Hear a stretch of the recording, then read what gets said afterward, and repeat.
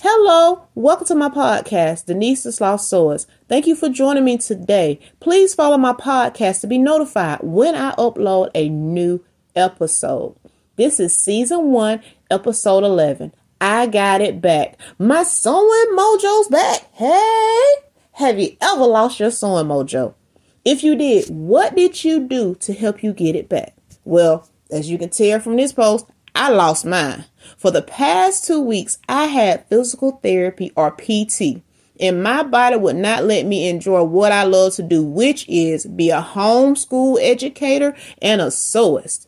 Well, after a much needed break, mentally and physically, I finally got it back. I got my sewing mojo back. Yay for me.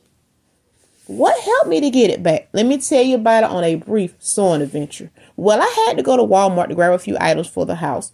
And Walmart, aka Walla World in this case, as I'm walking through the aisles, I noticed that my backpack is not fitting like it should.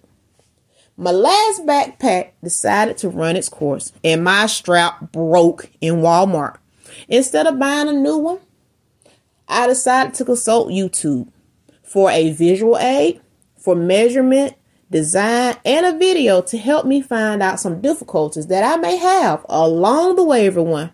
The moral of the story is, just like writer's block, sometimes we have what's called, I'm going to call it sewist block.